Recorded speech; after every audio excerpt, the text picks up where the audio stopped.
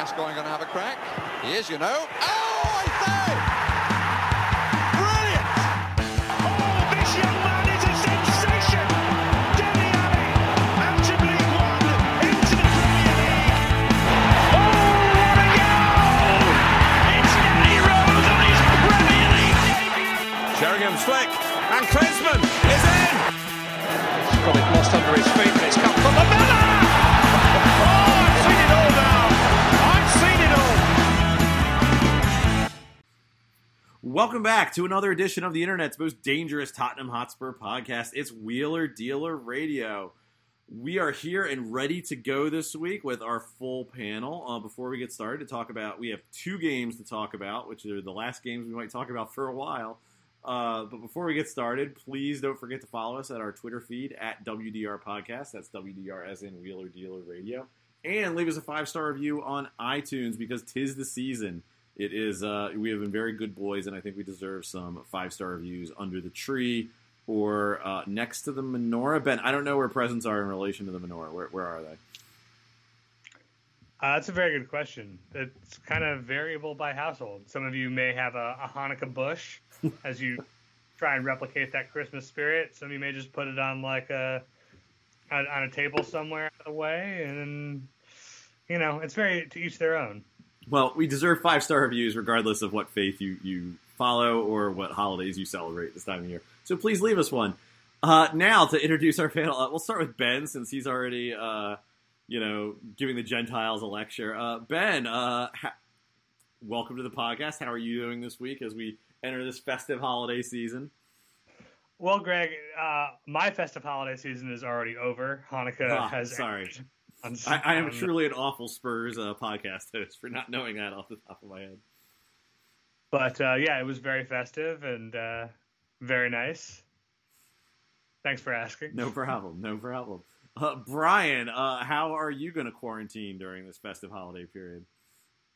How am I going to quarantine? By presumably not watching any Spurs matches. Don't want to take the risk? Yeah. I mean, I don't know. Maybe I'll play some Football Manager. I do love some FM. I feel like if I was more on the ball, I'd find something to do with that acronym, but yeah, I'm really not. I had to go into the actual physical office today, so I'm pretty tired. So we have two games to talk about this week. We have a 2-0 victory over Brentford and a 3-0 victory over Norwich. Yeah, really on top of the ball today, guys. Sorry. Let's start with the Norwich victory. I was pretty pleased with this in that,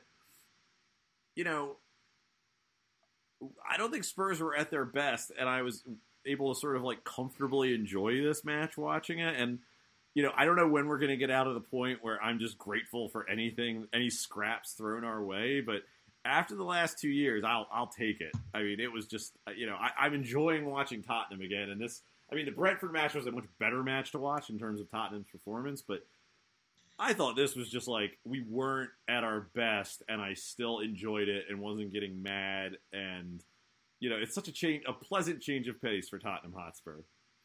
Well, both of the matches really had early goals, which made the watching experience much better. I mean, that didn't help Jose Mourinho's tenure at Tottenham Hotspur. That's true. But scoring in the the 11th, the 9th minute or 10th minute against Norwich, and then the 12th against Brentford, that makes watching it a little easier. But yeah, I thought the Norwich match was fun. I mean, Lucas's goal was really cool. The Son goal was the Davinson goal was really nice. I don't know. It's nice to see some of Conte's plans coming to fruition and seeing some attacking moves that you can tell are actually drilled even when we don't have most of the possession. For whatever reason, Norwich had more of the ball than we did. But we still had some really, really nice moves. It was a fun watch. Ben, I think you are obligated to praise Lucas Moura right now. Yeah, I mean, that goal was absolutely fantastic. The little, pass to himself around the defender in the build-up before, a wall pass was his son. Yeah. En route to just like blasting one from long distance was fantastic. I think we don't get a lot of long-range Lucas goals. It's usually weird headers because he's a very good jumper for such a little fellow, or just like popping up in the box. But like, this was a rocket. This is the version of Lucas Moura that I was like excited about when we signed him, and like, he's too dumb to be that guy all the time, I think. But if Conte can make him this guy, I will be very excited. Other than the fascism, Lucas Moura could be a very exciting player, and sometimes Lucas Moura is a very exciting player, often enough. I mean, that night in Amsterdam buys you a lot of credit as far as how exciting he is. But I don't know. I've joked a lot on this podcast about, like we could hire Pep Guardiola and Lucas would still be in our starting lineup. But I think some of this is match fitness, and he is like sort of up for, being able to play a Conte system in terms of at least fitness, if nothing else, right now. But do you see Conte as getting more out of him than previous managers have, or do you think he's just having a nice little run of form? Yeah, I mean, I think it mostly is going to depend on Lucas here. I don't know how coachable he is. We really haven't seen him like really be disciplined into a regular, consistent performer. He seems to be very, very hot and cold. I really have no idea what he like talent-wise. Like, you can always see that it's there, and it's almost always like on the verge of happening. And then when it doesn't, it's like the most maddening thing in the world. It's possible that Conte is finally the guy to put it together for him. But, he's like pushing 30. He's had a lot of coaches over the years. I would be very surprised if like he becomes more than just like the occasional contributor who does some nice things every now and again. But I'm ready to be surprised. Well, you got to think, though. I mean, you got to be generous to Lucas in this regard. I mean, he's had to deal with, like, Jose Mourinho, Ryan Mason, and, that awful manager who's got PSG playing in the mud right now. So, I mean, has he really had anyone who's really been able to get him firing at Spurs? I mean, yes. But, even before Spurs, like, at PSG, his tenure was such that he was sold to Spurs in the first place. And, like, Pochettino didn't really get a ton out of Lucas Moura. Other than those couple times that he got something out of him. But yeah, I know what you mean. Brian, what is, like, we're talking about these two matches. I guess we're really focused on Norwich right now, but like, looking at the Norwich match in particular, or matches where we weren't firing on all cylinders, what do you think is sort of the biggest difference with Conte compared to what we were doing under Nuno? Like, I mean, well, I think it's definitely the existence of like a plan, like, and I don't mean that to like be like exceptionally rude to Nuno. No, you could be exceptionally rude to Nuno. I think we've gotten enough Spurs podcasts talking about what a dignified man he is. I think it's time that somebody's a little rude to him when you look at how utterly unprepared this squad was for a real manager. But yeah, I think especially under Mourinho and also and again under Nuno, there just wasn't a plan for getting the ball from, the back to the front. And other than under Mourinho, it seemed to be kick it long and see if Son can run onto it, or if Harry Kane cannot, grab it in midfield and then spray it long over the top again. And here it looks very much like we know what we're doing. Some of the attacking moves just look well drilled. Even ones that didn't result in a goal. I mean, Kane had some good chances. He created the one in the Brentford match. But just the patterns of play, the movement, Ben Davies underlapping on the left, like there's a clear philosophical and tactical plan in place. And even after, a month and a half, we are already beginning to implement it. And it's just nice to be able to look at this team and go, oh yeah, it makes sense that this guy is doing this and this guy is moving here, and then we're gonna make this pass and he's gonna make that run and somebody's there.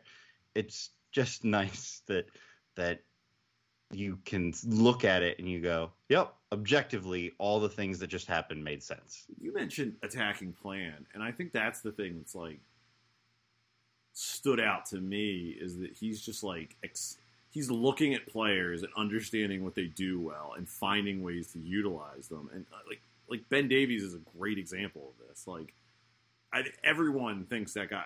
Every Spurs fan I can think of would have thought that guy was cooked at the beginning of the season. And what's he still doing on our roster? And he's been very good as a left-sided center back in a back three. I mean, doing these, runs upfield, being very effective in our attack. And admittedly, some of this is against lesser opposition. So, like, we'll see what happens when we play Liverpool. But, Eric Dyer, looks like a real center back again because he's playing at the sort of, central hub of a back three.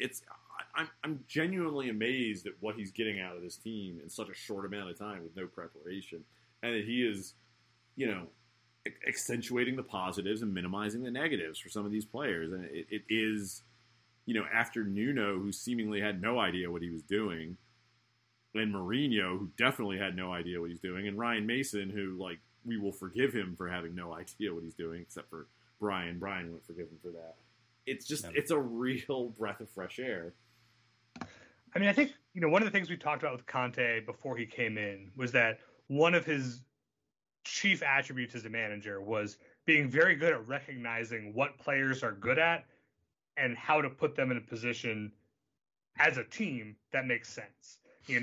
We saw Jose Mourinho have ideas about how to play football that were very antithetical to a lot of players. And we had a lot of square pegs and round holes, a lot of guys who didn't seem to understand what the job was and didn't really thrive under that system.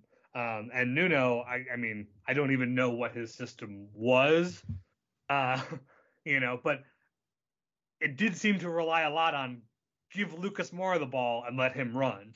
And it's telling that one of the key players for Nuno has looked better now with a different coach. Not the coach who said you're going to be the guy to carry the ball. It's the coach who says that's not what you should be doing. You should be doing other things. You're not the prime driver of ball progression. You are a guy who is there to run with the ball sometimes and combine with your overlapping fullback and combine with Harry Kane and combine with Son.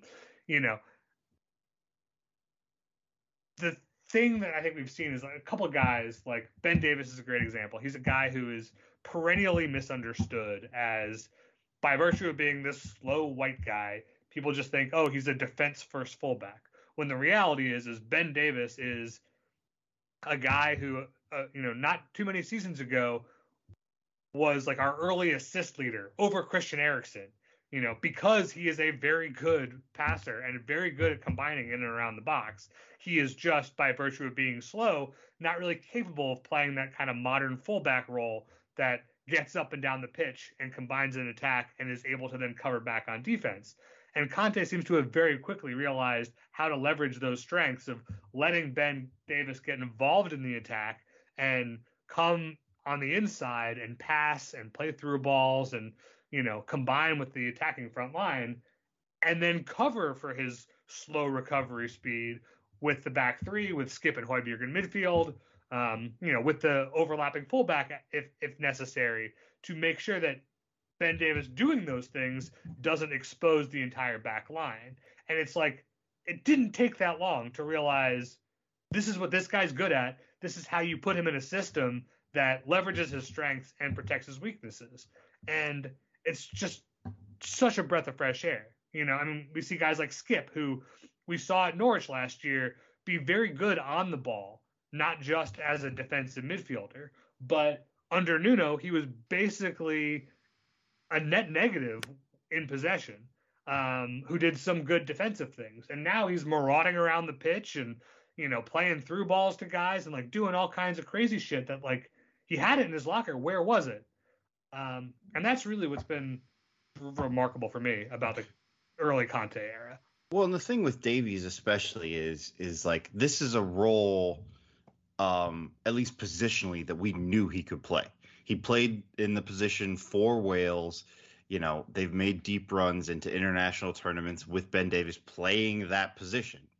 And stylistically, it's slightly different in Conte's system, but like, I think we'd all talked about him as being, you know, a left-sided center back in a back three on numerous occasions. And it just had never worked out for Spurs quite as well as it's working out right now.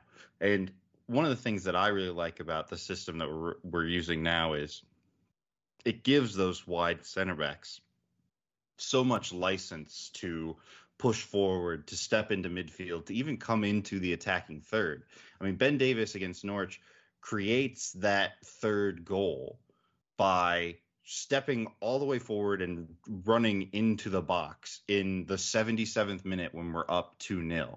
Like, that's not a position that center backs were getting into under Nuno, under Jose. Like, they were back at their own 18-yard box. They weren't getting involved in attacks. And obviously, you know, playing back four versus back three messes with that. But they are given, you know, Davinson or Romero or Davis, they're given so much license.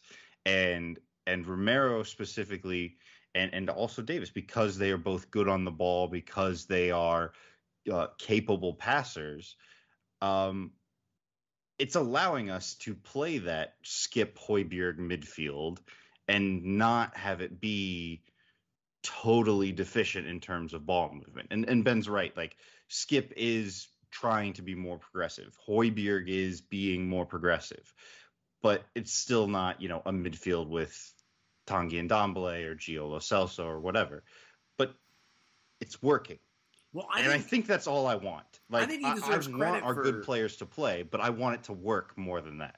I think he deserves credit for making this work in such a way. And we don't know. I mean, we've been sort of reliably informed, and you can look at his history, that what we're seeing now might not necessarily be what we're seeing in 2 months. But, like, I agree with what you said about Ben Davies, Brian, but, like, we all thought that dude was past it. You know, I think we all thought this guy was, like, not fast or young enough to do what he's doing right now. And again, like, we'll see how it looks against the Liverpool. Maybe not Liverpool. That might not be fair to him. But, you know, like a better team than Brentford or Norwich or even Leeds. But those are also teams, at least Brentford and Leeds, that have some physicality about them, and or at least some, you know, mobility. If I don't know what the word I'm looking for here is, but you know, and he's acquitted himself fairly well. And I think Conte deserves an enormous amount of credit for not just writing him, which is something I felt like Mourinho kind of did, or at least didn't have the creativity to use him in a way that was functional. But Skip, I think, you know, you look at these 2 games, Skip was really good. And I think, Ben, you made a good point. Not only is Conte using him in the way he was closer to the way he was being used at Norwich, but I think he's pushing him. And I think something that I think we probably didn't make enough of an accounting for when we were talking about Skip early in the year is it's not just, is he a Premier League level player? Is he going to develop this year? It's also like, what's going to happen when he gets good coaching? And I think we kind of wrote that off since we had Nuno. And now you're seeing what happens. You have this developing player who had a really good year in the Championship, who, for whatever reason, Spurs as a team is very high on. For, you know, and I'm not saying that's a negative. I'm just saying they are. And now you've got a world-class manager sort of teaching him how to play. And I thought the Norwich game in particular, he really started getting on the ball and making, like, I mean, he made it one very deep run up the pitch that didn't quite work out, but he was really breaking through their lines, and it's been very impressive to watch. And I think at first we were all frustrated, Brian, like you were saying, that he was sort of persisting with his midfield. And, you know, I don't know if Conte's just trying to play it on hard mode by not, I know Lo Celso's been hurt, by not using Lo Celso or Ndombele, but, you know, like you said, if he's going to make it work by just leveling up Højbjerg and Skip, well, like, God bless. I think there's probably easier ways to do it, my guy. But, you know, if you could make that happen, like, whatever you got to do, it's just been, we have a plan. It's coherent. You can see players responding to it. It's so nice to watch. It feels like so long since we've seen this team have either a coherent or a good idea of what to do. Well, and the thing with Skip is that, Conte seems to be pretty impressed with him. He speaks well about him. He seems to like his skill set, and he seems to. If what's interesting is he's talking in the press about the same things that we're saying here, that he needs to get better on the ball, that he needs to use the ball better when we're in possession. And I have no doubt that like you said, Greg, with good coaching, which he should be getting now, that we'll see that improvement. I mean, he's the type of sort of busy midfielder that Conte really likes. And you know, I'm not saying he's going to be, you know, Nicola Barella or, you know, somebody of that level of quality, but, you know, I think he's going to be, you know, with a couple years of good coaching, he's going to be a top half of the Premier League level midfielder. You know, I guess he's maybe already that now. But, you know, he's going to not be out of place in a side like Spurs, a team that's competing for the Champions League. I don't know. I'm excited. I think that's the big thing is the excitement from the hire has continued into the matches. Like, we haven't been let down too much yet. I know we're going to get on to kind of what's going on at the club this week. And, you know, that has kind of put a damper on things. But, like, the performances have, for the most part, matched kind of what our expectations were. Yeah, I think, you know, there's... Definitely not muted right there. Yeah, Greg just keep going, friend. Keep going. Yeah, I was gonna just like, play it off, but I realized that was doing Brian a disservice by not calling Greg out. Yeah, I think, you know, there's other guys like Reguilon, who even more than Davis and Skip was a guy who was really good, came to Spurs, and then gradually got worse and worse, and suddenly Conte's here, and it's like a switch got flipped, and like suddenly he looks like a guy who knows how to play football again. And, you know, yes, I still dream on Ndombele and Lo Celso and all the other guys, you know, that we haven't gotten to see the best of, Bergwijn, whoever, finally returning to a form that like prompted us to buy them in the first place. But like you guys said, even if we don't get those guys, you know, we've got something that works. My big concern, I guess, is, you know, Emerson Royale was out with COVID, unbeknownst to us last week, but as it turns out, has COVID. And, you know, Reguilon got hurt. The last time we did our show after the Mura match, you know, we seemed to acknowledge Conte's frustration with the rest of the squad. You know, he'd had these 11 guys that he seems to like, and everybody else he seemed a little down on after that loss. And Tanganga came in at right wing back and was easily the worst player on the pitch against Norwich. You know, he was still hot-headed, making crazy tackles, wasn't giving you a lot in possession. And I do worry, you know, about like the rest of the 25-man squad, and if that's good enough, and if Conte is capable of turning that around. But the early signs with the players he likes, at least, is good enough that I guess I'm hopeful. The flip side of that, though, Ben, is Sessegnon came on to deputize for Reguilon, who I thought he looked great, or maybe not great, but he certainly like acquitted himself well. And I think before he got sent off in the Mura match, like, he is someone that I think Conte was saying nice things about in his press. And I think Harry Kane, after the Mura match, went out of his way to sort of say nice things about Sessegnon in the media. I don't think that's a coincidence either. You know, I think you're starting to see, I mean, we've seen these reporters talk about, like, you're going to see changes eventually. He's making do with what he needs to function right now.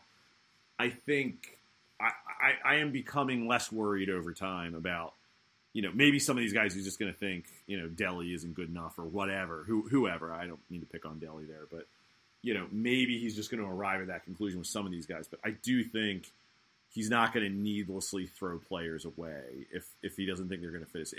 If Ndombele doesn't make the team, I don't think it's going to be because of some weird agenda. I don't even think it'll be because he's a bad player necessarily. It's going to be because Conte's like, I can't make this guy do the things I need a midfielder to do, which, I think is unfortunate. But, if Conte doesn't think he can do those things, I think it'll be out of a genuine belief and not some weird agenda. And I think that's going to be true for the entire squad, it shows you how painful the last couple of years have been, but that's where we are.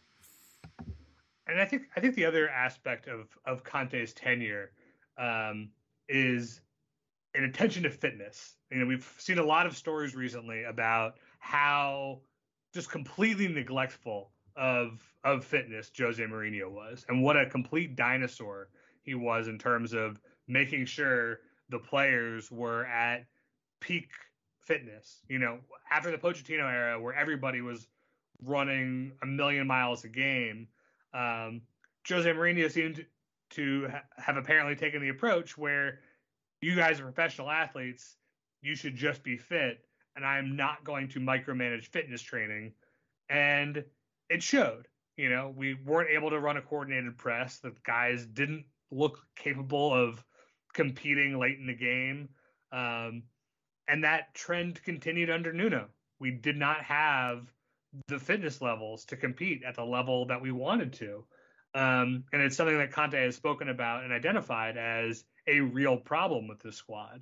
And I think it's probably not a coincidence that the most fit players on the team are the guys who had gotten regular runouts over the last couple of years, because at the very least they're playing regular matches, and that 90 minutes of running around is better for your fitness than not doing that.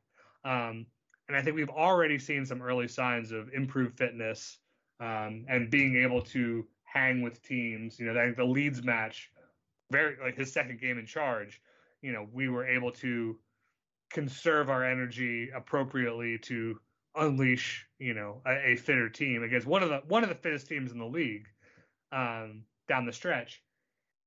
And, I think that is going to be a big, big boost to the squad, both in terms of the first team and in terms of finally getting more out of the rest of the squad as they get up to fitness and as they get up to, being capable of playing, at the level that he needs them to. Hopefully Conte will survive his clash with Big Ketchup and is, vindicated for his approach to fitness. It is crazy. I remember when Mason took over, the players sort of were in the press universally praising having to work hard in training sessions again. And then Nuno just didn't do that. I don't know. We'll see how this COVID break affects all that, which we'll get into in a little bit. But I thought the Brentford match was another match that, speaking of fitness, Ben, I was kind of blown away by just I know Brentford's not Leeds, but they're a pretty, fit, smart, tactical team. They took it to Arsenal earlier this year. They've beaten they've had some relatively decent scouts. We beat the brakes off of them. I thought 2-0 was I thought it did not reflect the level of dominance we showed in that game. I just thought we were all over them, and it was a very impressive showing. And you just got to wonder if you throw the Burnley, if you assume we get 3 points off of Burnley, we're in the top 4, which is insane to think about given how this year had started to go. I'm very excited for what we're getting under Conte. It's all the signs are trending upwards. If we just see him start to rotate the squad a little more, it's hard to find anything to complain about. It isn't COVID. Yeah, it's dramatic how quickly he's turned things around. We took 15 points from our first 10 games, and we've taken 10 from our next 4. And, obviously there's quality of opposition is a component of that, but we've been surging up the table under him. And, you kind of have to wonder what might have happened had we made that change sooner. And also it makes me look backwards and think, boy, if we had fired Jose for a real coach when there was still time to make a difference on the squad, where could we be today? Or even just what if we'd managed to get Conte in the summer? Right. Yeah. That I think we would be unquestionably ensconced in the top 4. We're only a game in hand out as it is. So yeah, it's frustrating. I'm glad to see that we were finally decisive in making this change when there was still time to recover, because, I mean, we sure have. And, as long as Conte is infecting the team with COVID to time shift our schedule so we can play more games later in the season, Everyone talks about Mourinho playing four-dimensional chess, but no. Baldo Antonio Conte has it all figured out. Yeah, I don't want to get into the 4D chess aspect of it, but the Brentford match was it had the potential to be an actual difficult match for us. I think we all expected it to be difficult, man. I don't know about you guys. I certainly did. All the chatter I saw online thought like Spurs were going to have a difficult one. I mean, certainly, of the teams we have played in Conte's reign so far, they seem to be the club that has played the best against the big clubs so far this year. And Arsenal. Yes, big clubs and Arsenal. So I thought it would be interesting. I thought, Tony and some of their other players presented an interesting challenge for our squad and how we would deal with them. And then we basically allowed them to do nothing. I think they had less than half an expected goal in that game. Maybe like 2 or 3 shots. And then like the only really worrying play is the one where there's that header at the near post that Lloris kind of flips up off his boot to himself. And, and again, we scored early off Ben Davies basically wrestling some other guy in the box and having it go off of his head into the goal. And, then Son gets a late, extra goal. And I don't know. I think those are the kind of games you have to win. I think we talked about when Conte came in, like this was a good time for him to come in. You had the international breaks. You had this run of matches that were all eminently winnable that would give you a chance to implement his style, to get the players playing his way while the stakes were lower. And he's done exactly that. Like you said, 4 matches, 10 points. And we talked so much in the Jose Mourinho seasons about building momentum and creating these runs of good form, of good results. And we just never, ever really managed to do that. We'd get 1 or 2, and then we'd have like some boring 0-0, or we'd have one where we'd concede a goal in the 85th minute, and it was demoralizing. And it's just like, that's not what we're having under Conte. We're having actual sustained success. And if you look at the fixtures, like if these matches go forward, there's a reasonable chance that can continue to happen. I mean, Brighton are better, Leicester are better, Liverpool are certainly one of the best teams in Europe, if not, just the Premier League. And West Ham are good. So, I mean, we have some difficult fixtures now, but by performing well in these last few matches, we've set ourselves up so that we have momentum. And then if we don't really play all that well in these next 4 matches, or it's okay. At all. Or if we don't play at all and we have like 6 games in hand by the end of the season, who knows? I think we're going to have to talk about the elephant in the room in a minute, but I think the other elephant in the room that I think is worth discussing from these last few games is Harry Kane not getting on the score sheet under Conte, at least certainly not outside of the European Conference League for the most part. I think the criticism, it's funny, I'll talk to my dad the day after a game, and he'll just be like, man, Harry Kane, is he even trying anymore? Is he even showing up? And it's, I don't know. I think Kane has been better. I think he's still sort of shaking off some rust or getting used to being used in an actual attack again. But, I mean, I think you could see the investment both on and off the pitch in a way you did. Like, Spurs are using him for interviews again, which was not happening earlier in the year. But more importantly, I think you could see him sort of getting about and creating chances. Now, he's missed some stuff that you kind of expect Harry Kane to put away. And I think you can see some growing pains in how he's being used, because Kane isn't just as mobile as he used to be. So I think they're still figuring out how to get the best out of him, but I do think he's contributed way more under Conte than he was before. I think you're seeing some real production under him, if not on the score sheet. You're seeing it. He's creating passes. He's getting shots in again, which is not something he was doing before. I don't know, Ben. I mean, do you think Kane is? Do you think there's been an improvement under Conte? I think he definitely looks re-energized. I mean, he had 5 shots against Norwich. He had 2 shots against Brentford. He's doing his spray the ball around routine that we saw more of under Jose and became kind of a new hallmark of his game. He's dropping them on a dime for left backs. I mean, he's created a lot of chances that way. Yeah, and I think goals will start to come. Like you said, he's creating chances for other people. He's moving the ball well, and he is increasingly getting on the end of chances as well. And I think that's kind of been the thing with Kane is like either he is playing striker and doing striker things like getting in the box and taking shots, or he's dropping back in the central circle and like spraying the ball around. And I think in the last couple of games, we've seen him do more of both.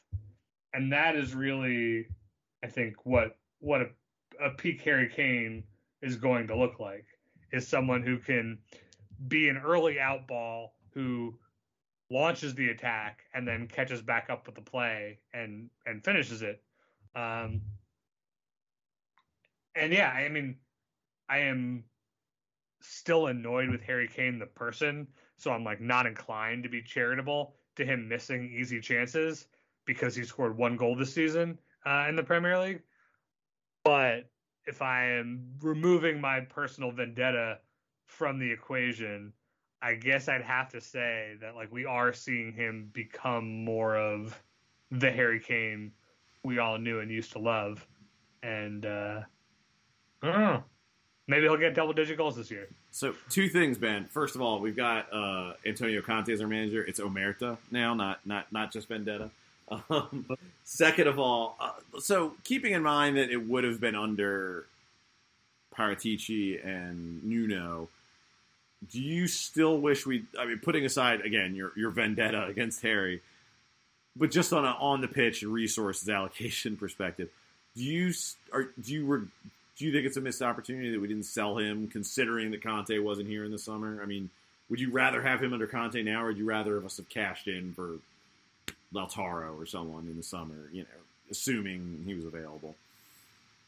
I mean, I think that's kind of part of the equation, is right. It's like, could we have cashed in on him for Lautaro Martinez? If that's the case, then yeah. If we cashed in on him for Vlahovic, do we even see Conte? Yeah. You've heard that Conte is very enamored of Harry Kane. He's a guy that he really liked when he was at Chelsea and saw Kane kicking ass for Spurs.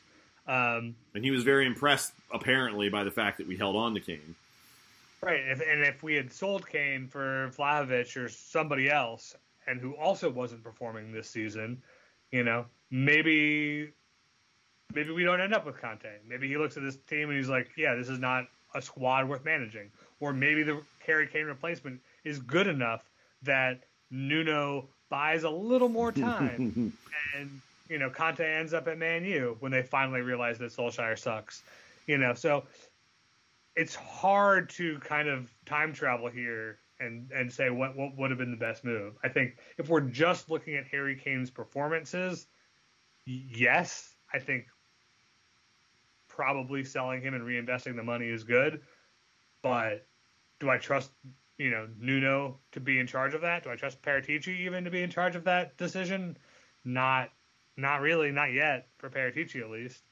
And then when you take everything else into consideration, we look good now. So, hey. I mean, I certainly like our chances better of selling Kane if we have a manager like Conte who might attract a better quality of player, if not, like, directly be able to lead to that purchase. But I don't know. I think you're already seeing positive signs with Kane, and I think when you combine that with, like, clearly there's fatigue from the Euros, clearly he's mentally exhausted from, listening to his brother. But it's I don't know. It's hard not to feel good about where all of this is going. including Harry Kane. Yeah, I mean, I like that he has, picked up on the shots at least in the last few matches. I wish he was scoring. That puts me firmly in Greg's dad's camp. Are you a Da? I thought I was the only Da on this podcast, Brian. Yeah, maybe. But yeah, I don't know. I like Ben said, he's more involved. He's getting more shots. I think there are people that are a lot smarter than I am that are looking at the numbers and the shot locations and everything, and they're confident that goals will come and will eventually result. I guess I just have to put my faith in that he's not totally broken and that he will, eventually start scoring again. It now would be a good time to do it.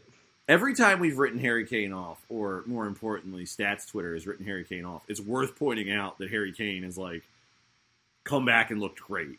Now I'm not sure he's ever going to be the player he was, but I think when we say that, we also ignore that he could still be one of the best strikers in the Premier League, if not the world. And as much as that's me being a homer saying that, we also have Antonio Conte. So if that's gonna happen, it's gonna happen under him. So I like our chances with him, especially since he seems re-engaged, because I do think there is just a part of Harry Kane's lizard brain that wants to be challenged by top football men. And as bad as that was, that he thought Mourinho was still a top football man, there is a level at which he recognizes there's not many managers better than Antonio Conte, and he's probably going to get the best out of me. So, hopefully it works out. Hopefully Harry Kane ends up lifting a trophy to Spurs, which I find meaningless because he has killed my love for him. But I do get to watch Heung-min Son lift a trophy for Spurs, which I will enjoy much more. So, yeah, I don't know. What do you say to the fact that previously it was Stats Twitter writing off Harry Kane while everybody else was still on board? Now everybody else is writing off Kane, and Stats Twitter is the only one saying he's going to come back. You either die young or live long enough to see yourself become a villain. You either die a hero or live long enough to see yourself become a villain. I think 2021 is a very weird time, but all right, Statman Greg, exactly. So, moving on from one problem at Tottenham Hotspur to a much bigger problem at Tottenham Hotspur, the entire squad has COVID. We knew last week that other Brian and Emerson Royale had an illness. Maybe it wasn't, but they now have COVID, so I think we can connect the dots. Now apparently 8 players, including them, have COVID, plus a couple parts of managerial staff. Spurs were getting pretty incensed that they were having to play Rennes this Thursday. Conte in particular was getting, in his press conference today, was pretty furious about it because, if you have to prepare your squad for Rennes, that means you can't isolate people, which means more people are getting COVID. As of today, Spurs, we're recording this, just to be clear, we're in America recording this at about 10:30 on Wednesday night. It seems like this match is not going to happen tomorrow.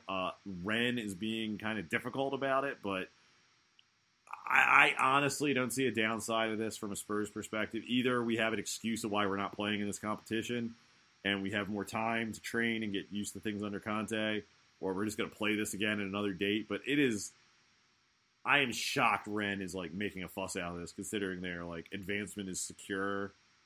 This is even an issue I think is borderline insane. We are not the first people you're going to hear complain about this. We are not the last.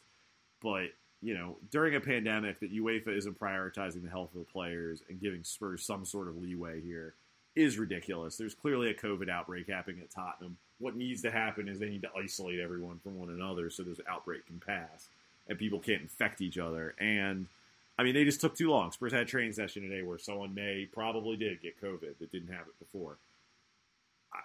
I don't know. I don't know what to say about. I don't know if there's much discussion to be had about this, guys. But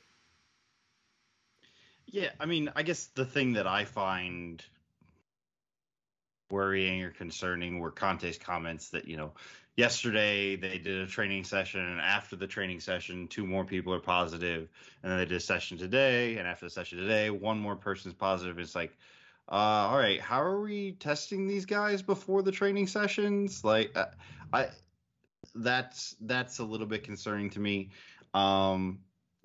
I am not surprised by UEFA's behavior and by, Rennes' objection to the game not going forward. I think that just, UEFA wants money, and Rennes, want the money they get for the game and also the coefficient points, and they're just trying to force UEFA's hand into, I don't know, making Spurs forfeit or something.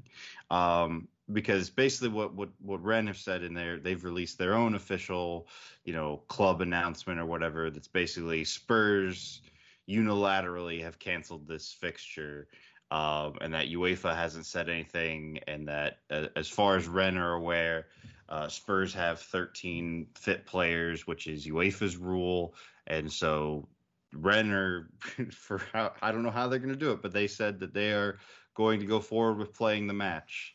I'm not sure how they're going to get into our stadium, but Rennes already getting out of the group, right? Yeah, they're free. They're into the next round no matter what. So what the man? 2.5 UEFA coefficient points and $500,000, Greg, or £1 million. Jesus, I don't know. This whole thing is just so unbelievably stupid, and Rennes has already traveled. Like, they're in London, they're here for the game. They're ready to play. Like, I understand that frustration. I get frustration, but, like, putting out a unilateral statement, I mean, I don't think any of us, like, and maybe this doesn't speak well of the Conference League, if UEFA was like, look, just forfeit, like, would anyone be upset if we were out of this competition, especially with an excuse? No, I certainly wouldn't. I mean, look, I would like to win competitions, and, we didn't really want to be in this competition, and so we kind of all talked ourselves into, like, all right, if we're going to be in this shitty competition, we might as well at least win it. Like, so going out in the group stage doesn't feel great, even if it's going out because, like, we had a COVID outbreak. But then again, if we didn't have a COVID outbreak, we weren't guaranteed to go through anyway. So, like, it's not a great situation for us to be in. I think ultimately what's best for the club, what's best for us and our overall goals this season is that we drop out of this competition. But that doesn't mean it's not going to suck on Twitter for a few weeks. Yeah, I'm just saying, if you're going to drop out of the Conference League in the group stages, this is probably about the only way to do it. That you don't have to listen to a bunch of banter about it. So, yeah, I mean, obviously we can fall back on the COVID outbreak. But that's not what's important. What's important is that UEFA is just exacerbating a dangerous situation at Spurs. Like, they shouldn't be exposing each other to COVID anymore. It's ridiculous. Well, and it's not just Spurs in the Premier League too. I mean, Leicester without something like 7 players for their match against Napoli. This is gonna be, whether this is because of the new variant or because just of stuff going on in Europe or England specifically, I don't know, but I feel like in the next few weeks there are going to be a lot of clubs that are going to get hit hard by this. It's deeply stupid, and every time we think we're forgetting about this stupid pandemic, this shit happens. Hopefully it's not serious. Hopefully everyone at Spurs is recovered. It looks like, I don't think it's confirmed, but all the reporters are saying that Brighton's definitely not happening. We play again on Thursday against Leicester, and then we have Liverpool on the following Sunday. I wouldn't be shocked if we don't play until we play Liverpool. I wouldn't be shocked if we don't play until the following. I think it's Wednesday. We play Wolves in the League Cup. West Ham. Sorry. I would be shocked if we don't play Leicester. It'll be about 10 days. I'll bet Leicester gets canceled too. Leicester's got an outbreak as well. I would not be shocked if they don't cancel a few games. Sorry. Yeah, I wouldn't be shocked if they cancel a few games because I don't think Brighton's got a bunch of players out just injured. I don't think they're going to really care. I bet Leicester's in the same boat as us in terms of like they might not, if they can play this game later, they might want to. Again, I don't like having a ton of games in hand, but I'd rather be playing them later in the year when the team isn't ravaged by COVID. I don't know what makes total sense now that Spurs aren't playing against Rennes one way or the other. Hopefully they can just isolate until, everyone's better. It sucks. And it just, every time we think we're out of this pandemic, it turns, the world just reminds us that everything's awful and we're not. So. And I think they've already said that they're closing down the training facility at least for 3 days. For the first team, at least, yeah. So yeah, so I mean, hopefully that at least protects some of the other staff. Well, I think they've already told non-essential staff to don't come in. So yeah. So but this should have happened 2 days ago. This should have they should have been shutting things down. Right, because it's been rumored, or on ITK and on Twitter that as of Monday or Tuesday, people are saying 5 people at Spurs have COVID, and then now we're at the point where it's 8 players and 5 staff, and it's I don't know. I feel like we're slow to react. If all that stuff is true, I feel like we were slow to react, and then just based on Conte's comments, I'm concerned about what sort of testing procedures we implemented. But hopefully now they're doing all the necessary stuff and doing everything they can to protect everybody. It's I don't know. It's just exhausting. This whole pandemic is exhausting. I don't have a better word for it. On that note, I think it's time to wrap it up. We will be doing a show of some sort next week, and then hopefully we'll be back to talk about the holiday fixtures, which we are hopefully going to be playing in. Ben, where can people find you on the internet? Oh, well, you can find me on Twitter at ComradeUSpurs. Brian, where can people find you on internet? You can find me on Twitter at Brian_Ashlock. That is Brian with a Y. You can find me on Twitter at Skipjack0079. Sorry for the downer ending of the show. We promise we'll be a little more upbeat next week when we're hopefully out of the pandemic, or at least out of the COVID outbreak portion of the season. So you can find me at Skipjack0079. Follow our show at WDR Podcast. That's WDR, as in Wheeler Dealer Radio. And don't forget to leave us a 5-star review on iTunes. For Ben, for Brian, and of course for Brett Rainbow, I have been your host, Greg. Come on, you Spurs.